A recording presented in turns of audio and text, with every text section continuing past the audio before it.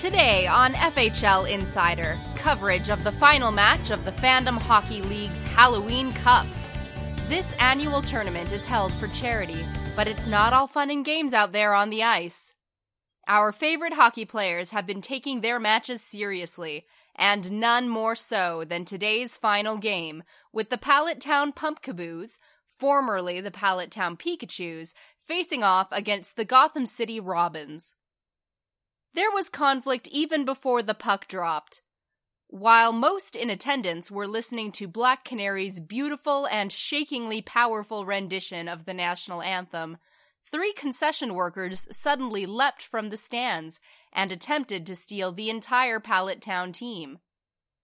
The workers, now revealed to be members of the notorious criminal organization Team Rocket, used their own Pokemon to attack the Pumpkaboos and fill the ice rink with a smokescreen attack.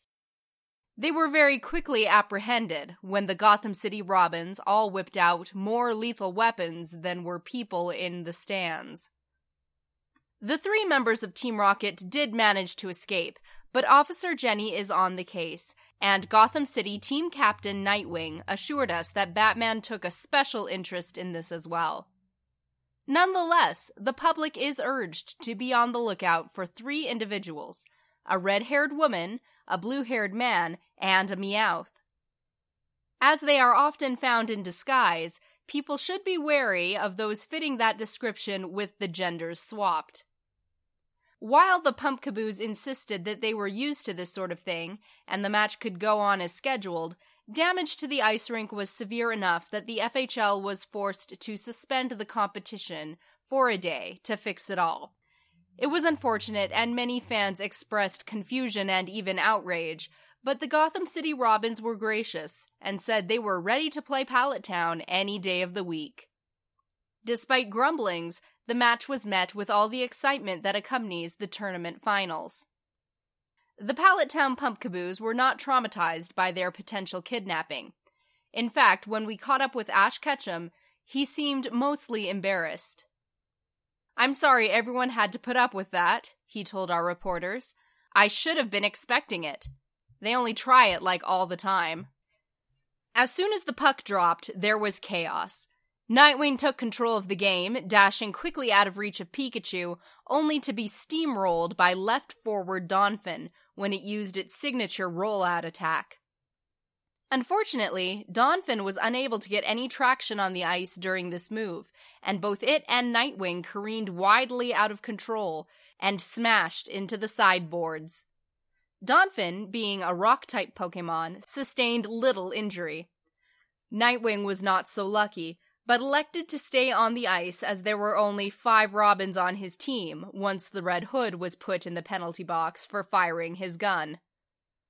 The Red Hood is never without his signature firearms, despite extensive security measures, and as such has managed to rack up more penalties than Ash Ketchum's entire team combined. He fired shots as soon as the puck hit the ice, though he was unable to bring down Donphin before it took out his teammate. In this instance, Red Hood's weapons proved to be merely paint guns. "You'd think I'd really shoot the cute fuzzy creatures? It's like you all think I'm some kind of criminal," he said as he was dragged into the penalty box. The Red Hood was replaced by a young African-American Robin, whose name has been withheld, though the addition seems to have ruffled the feathers of the incumbent Robin, who has been described by one teammate as the Demon Child. However, both Robins were able to work together and play well, and Nightwing's injuries did not prevent him from performing several acrobatic feats over the course of the match. The Gotham City Robins were all in fine form, proving equal to the challenges posed by the extremely unorthodox Pallet Town team. Batgirl was a blonde menace on the ice, and her quick banter distracted many of the opposing players, and she also managed to ensnare several flying Pokemon in her wide cape. The rock Pokemon seemed to have an advantage at first, body-checking their opponents with effective results, until the younger Robin revealed he had developed temporary superpowers at some point during the match. And after several complaints about Gotham City's use of grapple guns and Pallet Town's use of special attacks like Thundershock and Flamethrower, both teams decided to make the match a no-holds-barred proper challenge.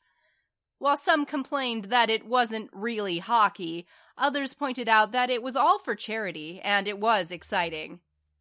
Water guns and ice beams clashed with detonators and birdarangs. At one point, frustrated by the goalie Toros' use of Fisher, the Gotham City Robins switched out Nightwing and unveiled their secret teammate, Batcow. Batcow managed to score 2 goals against Toros, much to the chagrin of Ash Ketchum. The leader of the Pallet Town Pikachus was still benched due to injuries earlier in the season, but still managed to have a presence in the match. A second attack by Team Rocket occurred towards the end of the game, blowing the roof off the hockey rink and causing many of the players to become confused. At some point, an excess hockey puck was added to the game, and a shot was fired from each opposing side.